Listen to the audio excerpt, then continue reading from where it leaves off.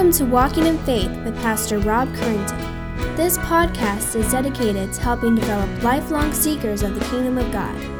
Each week, Pastor Rob helps bring God's message for living to those seeking a richer and more Christ-filled life. Now let's join Pastor Rob as he shares this week's message.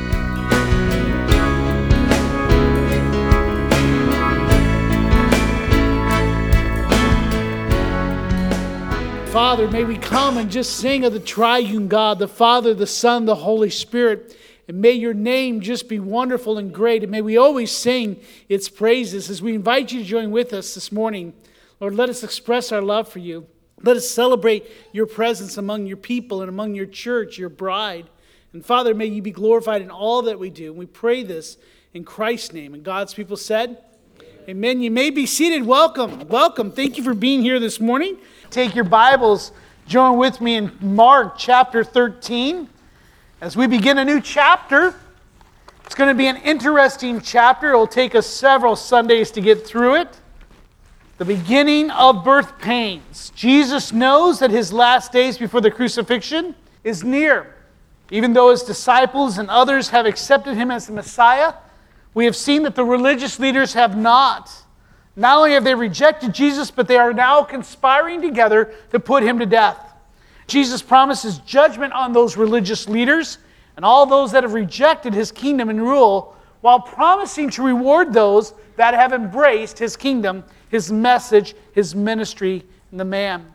In today's passage, Jesus crushes the object of admiration for the disciples, as well as all of the Israelites, the Jewish nation, as they go from pride to humiliation in Jesus' prophecy. As you take your Bibles, it's also on the screen. We're going to read Mark chapter 13, those first 13 verses together. Read silently with me as we go. And as he came out of the temple, one of his disciples said to him, "Look, teacher, what wonderful stones and what wonderful buildings." Jesus said to him, "Do you see these great buildings? There will not be left here one stone upon another that will not be thrown down." And as he sat on the Mount of Olives opposite the temple, Peter and James and John and Andrew asked him privately, "Tell us, when will these things be? And what will be the sign when all these things are about to be accomplished?" And Jesus began to say to them, "See that no one leads you astray. Many will come in my name, saying, 'I am he,' and they will lead many astray. And when you hear of wars and rumors of wars, do not be alarmed. This must take place, but the end is not yet." Verse 8. "For nation will rise against nation, kingdom against kingdom. There will be earthquakes in various places. There will be famines. These are but the beginnings of the birth pains.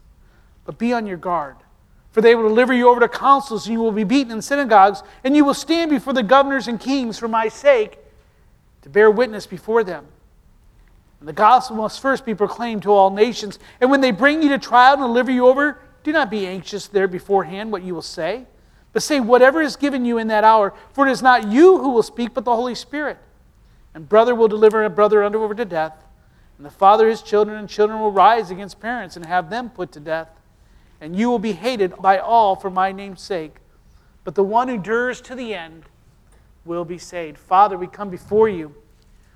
What strong language, what a strong exhortation and warning.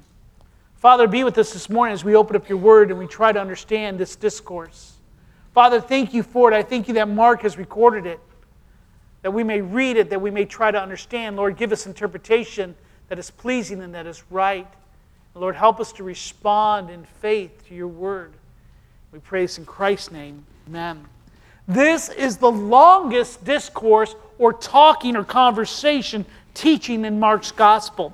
It's given at the Mount of Olives that overlooks the temple. Jesus is spending his last days giving some pastoral advice to encourage and to prepare his disciples for the trials, the persecutions, and sufferings that are about to come after Christ's death and resurrection.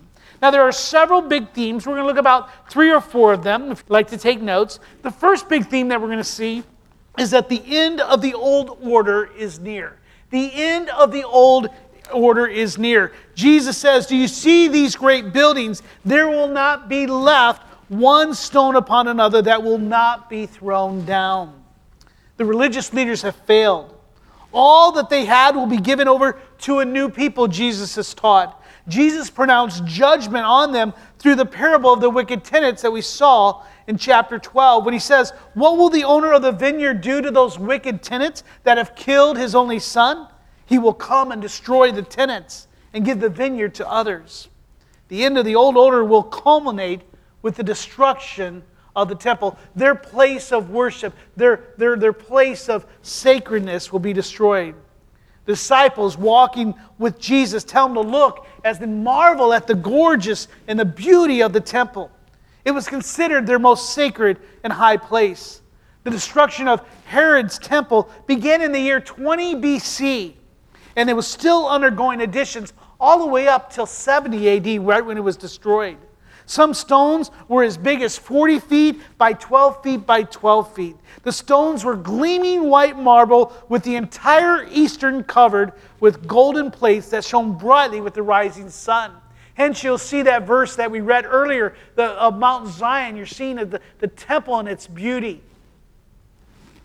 Author Paul Maier, in reflecting on Josephus, who was a first century historian, and he gives a description of the temple. He writes that the exterior, the outside of the temple, was covered with massive plates of gold which brilliantly reflected the sun, and from a distance appeared like a snow-covered mountain, since whatever was not plated with gold was of purest white.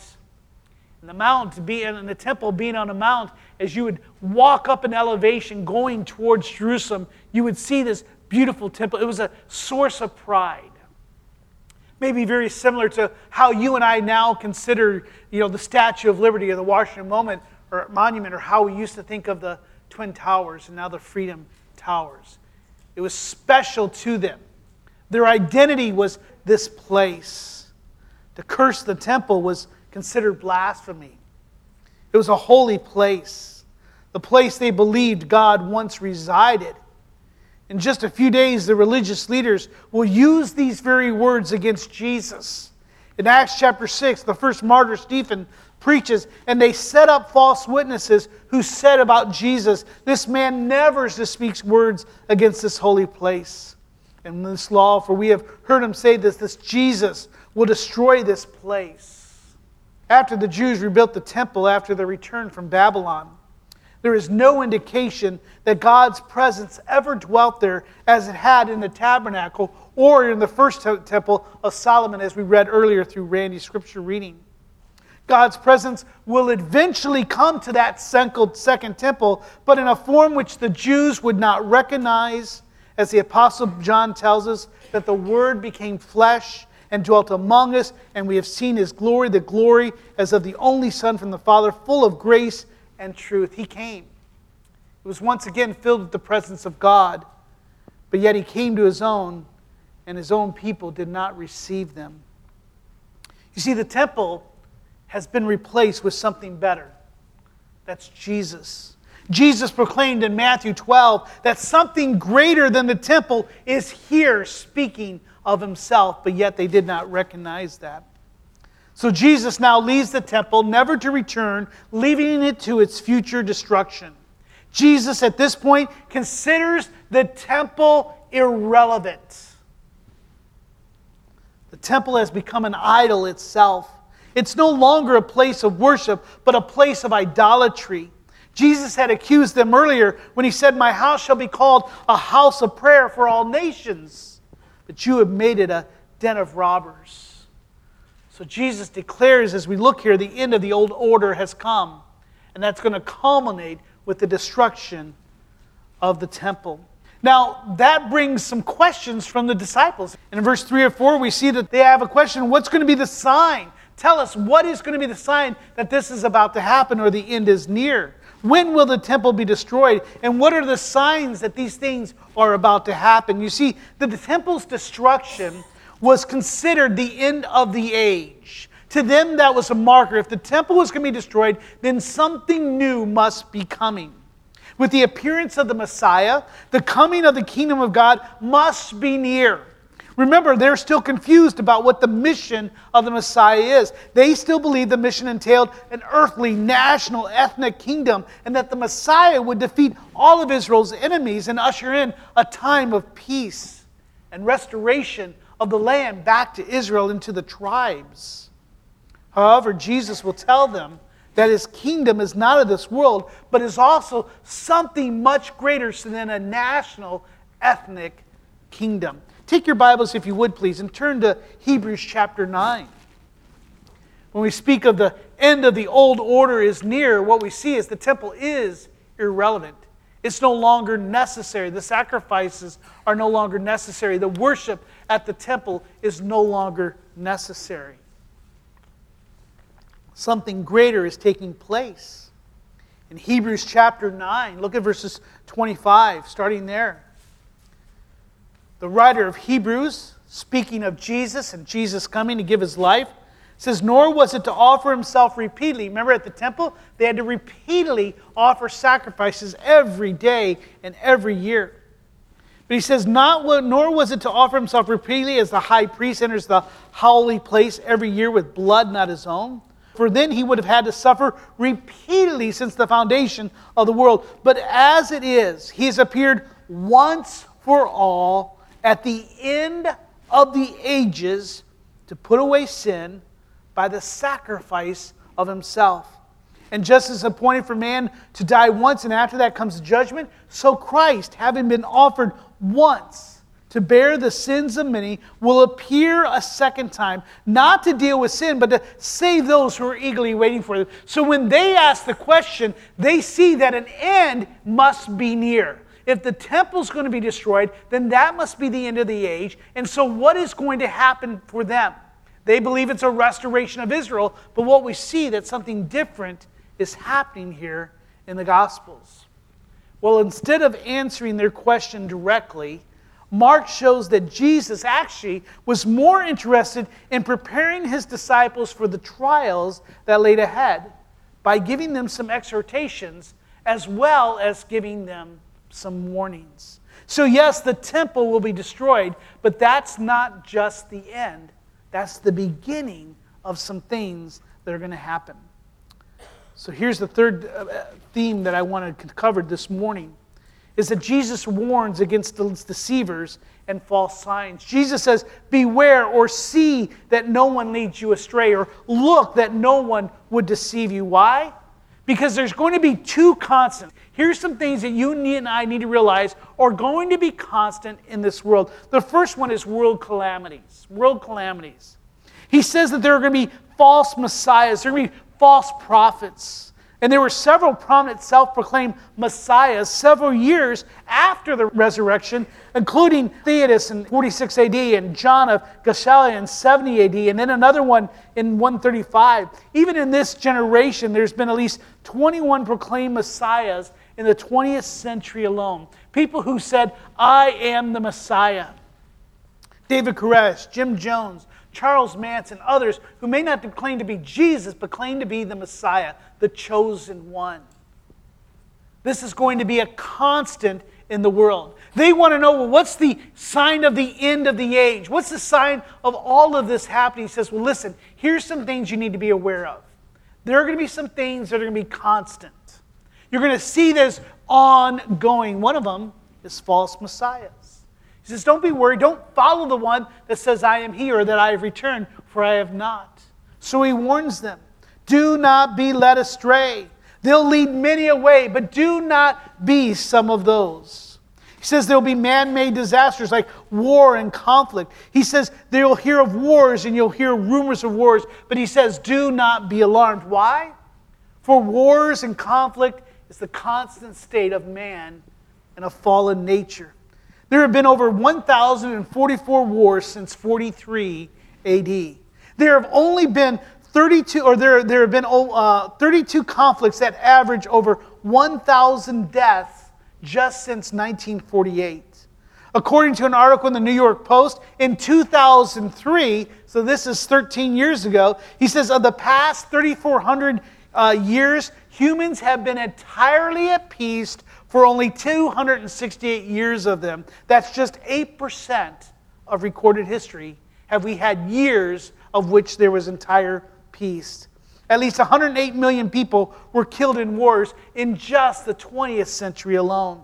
Estimates for those killed throughout all of human history range from 150 million to 1 billion.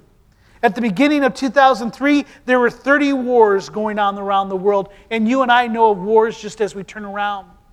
We just even see Bangladesh and little wars and little skirmishes. This is going to be a constant. He says, do not be alarmed.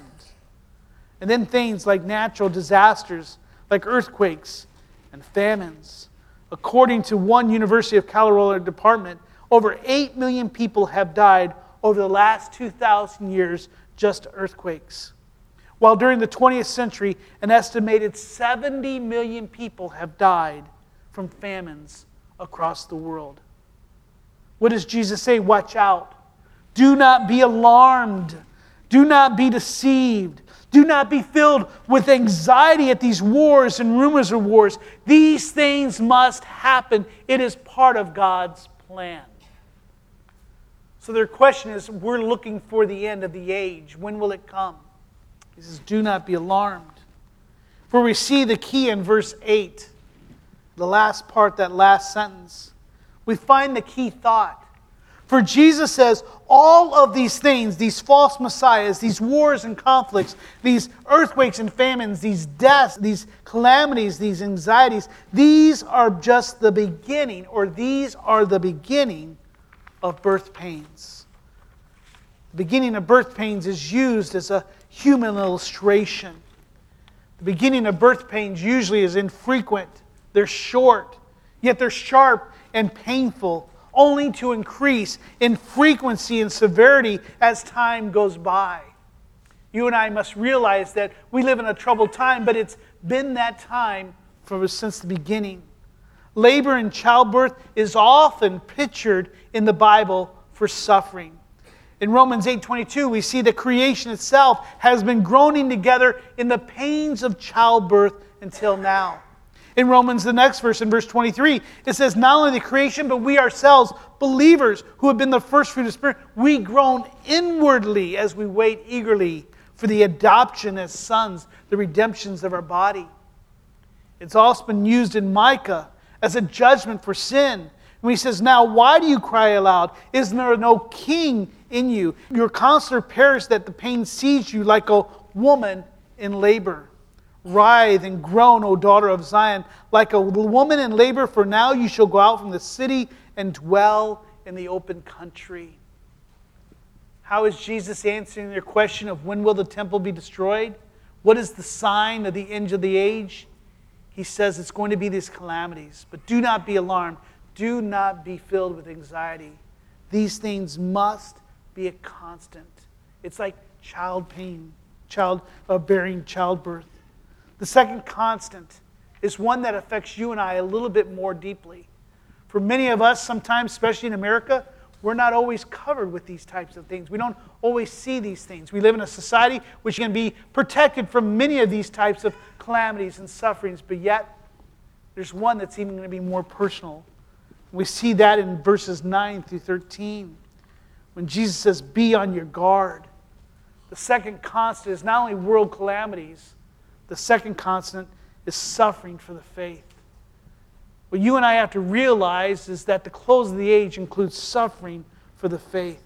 Be on your guard. They'll deliver you over to councils. You will be beaten in synagogues. You will stand before the governors.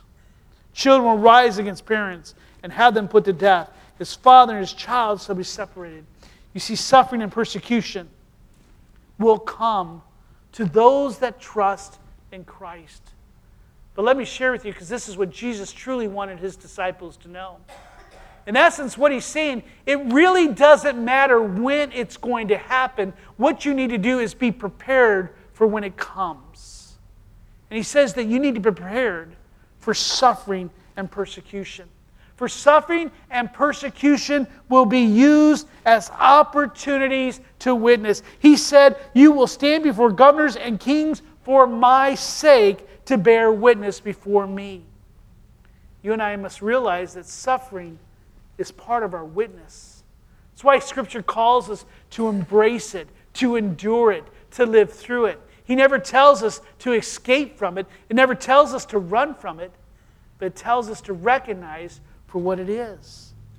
Scripture informs us that believers are going to suffer faith, deception, and hardness of heart. And that believers will also suffer from breaking of natural family ties and hatred for our belief and our stand for Jesus. And I know some of you right now that are suffering from a break of natural relations in which there is conflict in the home because of your faith. And even here today, we see many of us are going to be suffering even in our social life because of our stand for Christ. We see it now with our politics. We see it with our education. The Bible says, be on guard. Do not be alarmed. These things are constant. And like birth pains, they may be sharp, they may be infrequent, but as it goes, it's going to become more and more. And you and I now are seeing that in our political and cultural and social aspect. For our children, sometimes it gets very close to despair. What type of life will our children live? What type of school systems will they live under? What type of government will they live under? It's scary. But these times of suffering will allow our witness and the gospel to be magnified. You see, there's several promises that he gives us here. And this is really where Mark is trying to point to. It's not a fact that the temple is going to be destroyed. And it was. You and I understand that and know that. It's not the fact that the close of the age is going to come. And we're going to see as we go through this passage that Jesus says, really, it's not for you to know those times and seasons. He says, actually, you're not supposed to be looking for that. You're to be praying for that day. You're to pray that it comes quickly. But yet that's not really our concern. Our concern is how you and I live in the midst of constant war and suffering. How do we live in an age, especially today as we get more and more in a country that is hostile to our lifestyle and to our beliefs? How do we do that? And let me share with you, that's, I think, the key that Mark wants us to know. For some of you are going through some very difficult things in your life. You are suffering. Persecution is real. Natural affections in your family is really tough. You are suffering. For let me tell you, Mark tells us through Christ that he gives us several promises, and it's found in this passage. The first one, if you'd like to take notes, is found in verse 11. He says, and when they bring you to trial and deliver you over, do not be anxious beforehand what you're to say, but say whatever is given you in that hour, for it's not you who speak, but the Holy Spirit. The promise given to us is that the Holy Spirit will strengthen and empower believers. You and I are not left without a guide. You and I are not left without hope. You and I are not left with a helper. We're not left to our own devices and intellect and ingenuity. In Acts chapter 6, speaking of Stephen again, the first martyr, it is said that they could not withstand the wisdom and the spirit in which he was speaking. It is also described that he cried out, being full of the Holy Spirit, that he gazed into heaven and he saw the glory of God and Jesus standing at the right hand of God. Here's the promise, that the Holy Spirit will empower you and he will help you in the things to say. Now, let me give you a warning.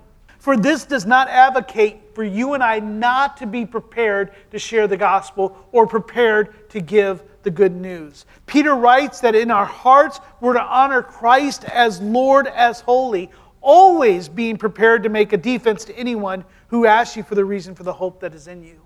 But there is a promise that the Holy Spirit will strengthen and empower believers.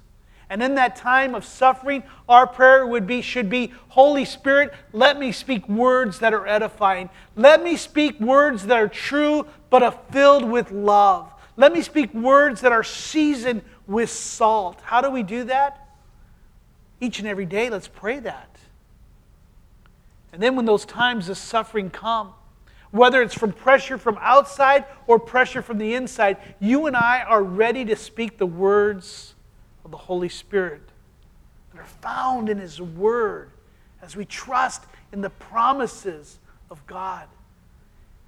What we're hearing here is not the Holy Spirit's going to come and speak through you like a parrot, but He'll bring in reflection the words of God. the promises of God. The second promise that's found in this passage is that Christ makes a promise to those who endure. He says, those who endure through suffering, those who endure through persecution, those who endure to the end will be saved.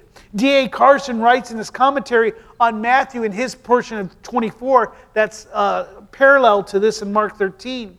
He says, part of the effect of tribulation is to purify the body of professed believers. That's why during times of suffering, you'll see the apostasy happen. You'll see people who will leave, people who are not yet ready to take that stand. Revelation says, he who has ears, let him hear what the Spirit says to the churches. To the one who conquers, I will grant him to eat of the tree of life. He says, do not fear in Revelations for what you're about to suffer.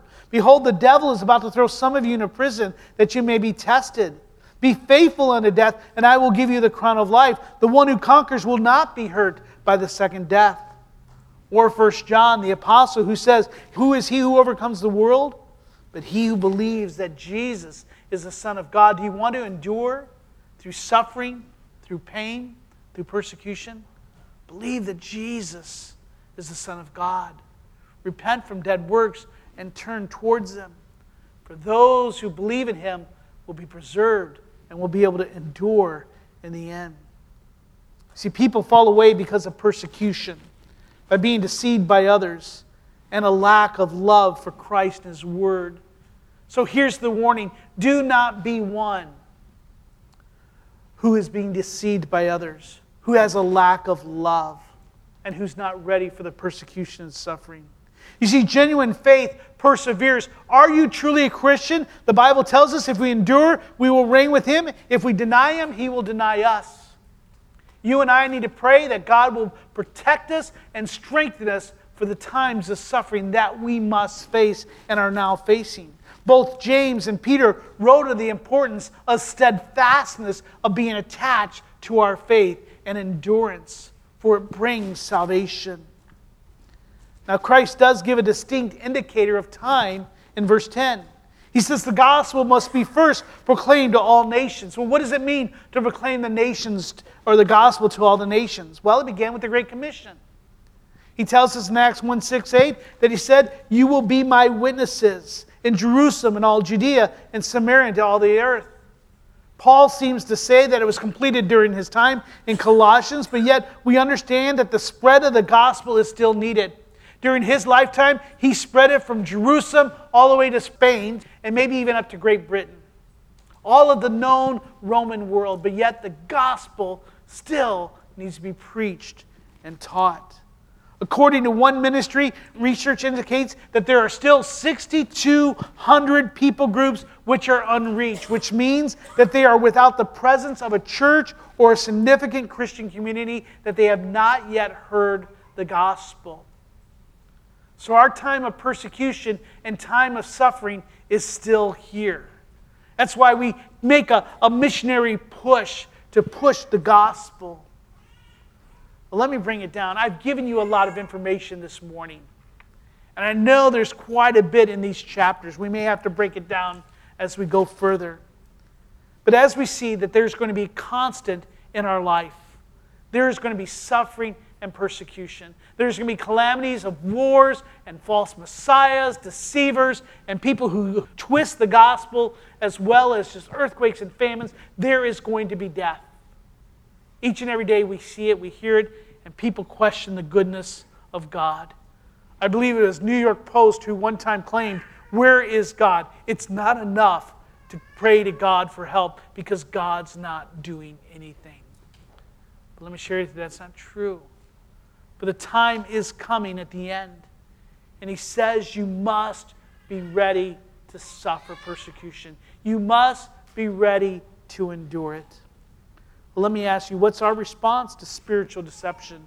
What's our response to national conflict and natural disasters? What's our response to religious persecution and family conflict? What's our response? How are we supposed to deal with that, Jesus? Come on, Mark. What's the good news? Well, Scripture tells us. He tells us in 2 Peter not to be discouraged but patient. Don't overlook this one fact, he says. That the Lord one day is 1,000 years, and 1,000 years is one day. But the Lord is not slow to fulfill His promise, as some count it, but He's patient. We're not wishing that any should perish, but that all should reach repentance. During this time of suffering, it's the time and how God uses it to call people to Him. This is a time for the church, for the believers, for Christians, to be active in sharing the gospel. So do not be discouraged, but patient. And secondly, don't be lulled to sleep, but to be active. Titus tells us, for the grace of God has appeared, and He's brought salvation for all people, and He's training us to renounce ungodliness and worldly passions. He's called us to live self-controlled and upright, godly lives in this present age until Christ comes again. So what should you and I do? What's our response to these warnings, these dire calamities, this time of suffering and persecution? Is we're to be active, not lulled into sleep. We're not to be discouraged, but be patient. See, once again, Mark shows that Jesus is the Son of God. That's been His plan, His design for His gospel. Jesus, as the Son of God, foretells the future. He knows the future. He not only sees it, but He has determined it. He's preparing His disciples to live and to witness in a hostile world. The original readers of Mark, the Roman church, would have seen real persecution and abandonment from their families and friends. In just a short 40 years from Jesus' prediction, and only 10 to 15 years from Mark writing this gospel, the temple was destroyed and Jerusalem sacked by the Romans. The old order was totally done. The Sadducees were destroyed, the Pharisees were disbanded, and the old order was totally gone. But for us today, Jesus' words are still there. Mark's gospel is still relevant for us 2,000 years after that event. For us today, we find ourselves looking back at those events. Yet those two constants are still with us. Our persecution, at least in the United States, looks different, but is still ramping up. Just some FYIs and current news. You can see persecution, and you can see living in a hostile world. Where California Senate Bill 1146, I believe I have that number right. It's designed really to close Christian colleges and to prevent the Christian worldview from being spread throughout. The Obama administration has subtly redefined religious liberty to only places of worship, that it excludes living out your faith. That religious liberty is now within the walls of a church, but you do not have it once you leave its doors. Your faith is to be private and personal, not something you're to share. You say, well, that can't happen here, but I tell you what, it's already happened in Russia. Russia now has passed a law preventing any proselytization, any spreading of the gospel outside of the church in a home. In other words, a Russian Christian cannot email a friend and invite them to church. They could not send a text saying, let me share with you how you can be born again. They cannot have an invitation and invite someone to church, and we're coming close to that type of event happening today. These are some tough words, and some tough words with our children with us this morning. But let me tell you, we need to prepare ourselves for the persecution. We need to prepare ourselves for suffering. This is the world we live in, and we do ourselves a disservice to put ourselves with our heads in the sand. I would share with you that Christians have done that far too long. We have been lulled to sleep. We thought that we had a Christian nation with Christian presidents and Christian people and Christian society. It hasn't been that for years. And even if not, the Bible says that God's word will proliferate. We will be a witness through suffering. Can I give you some things, and this is my own words to you, my own heart. As we've learned earlier in our study of Mark, is that salvation comes through suffering. Salvation comes through suffering. You and I are not promised to escape suffering, but we're expected to embrace it and endure it. Our hope is not found in escaping suffering, but to look to the hope of Christ's return. To reject any gospel is what you and I are to do. Any teaching that does not include suffering and trials. And I'm here to tell you that there's a gospel light being spread throughout the world, and especially here. We are taking that and packaging up in just nice marketing, and we are then exporting that to all sorts of countries, and we're leading people to a Christless hell. And then lastly, if I could just encourage you this way, do not be filled with anxiety or despair. The sovereign God is in control. We are safe in His hands, and we're to trust in His promises. Is the end of the age close? Well, it's closer than the day that the disciples asked it. Persecution is going to come. Suffering is part of life. But in the end, we trust in the God who has all things in His hands. Let's pray if we would. Let's take a moment. Just pause. Would you consider the words of Mark? Consider the words of Christ, the warnings, and the exhortations. And then would you lift up a prayer and respond to whatever the Holy Spirit may be calling you today. Maybe it's to a stronger trust in who Christ is. Maybe it's a call for a stronger boldness and more courage in the face of these constant calamities and suffering and persecutions. Maybe it's praying for God to restore your family to you. Maybe it's just, Lord, just help me to endure. But would you lift that up? And maybe God will be glorified in your life. You're a good God. And you're one who leaves us with the answers. Maybe not all the answers. Maybe not the timing of when you're returning. Maybe not the sign of all things or why all things happen as they are, but yet you give us the strength to endure, to continue to face these sufferings with glory to you.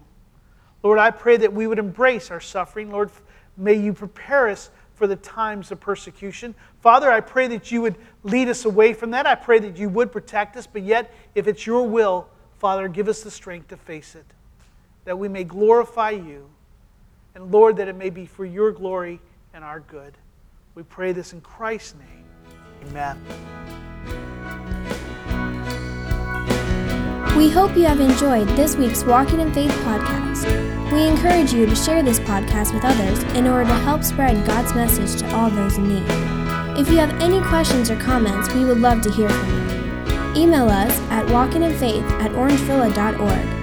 You can help us spread this podcast by writing a review at iTunes. And don't forget to visit us online at orangevilla.org. There you will find more information about our ministry, as well as share your thoughts, submit prayer requests, and find out how you can help others to grow in God's love. Until next week, may God bless you in everything you do.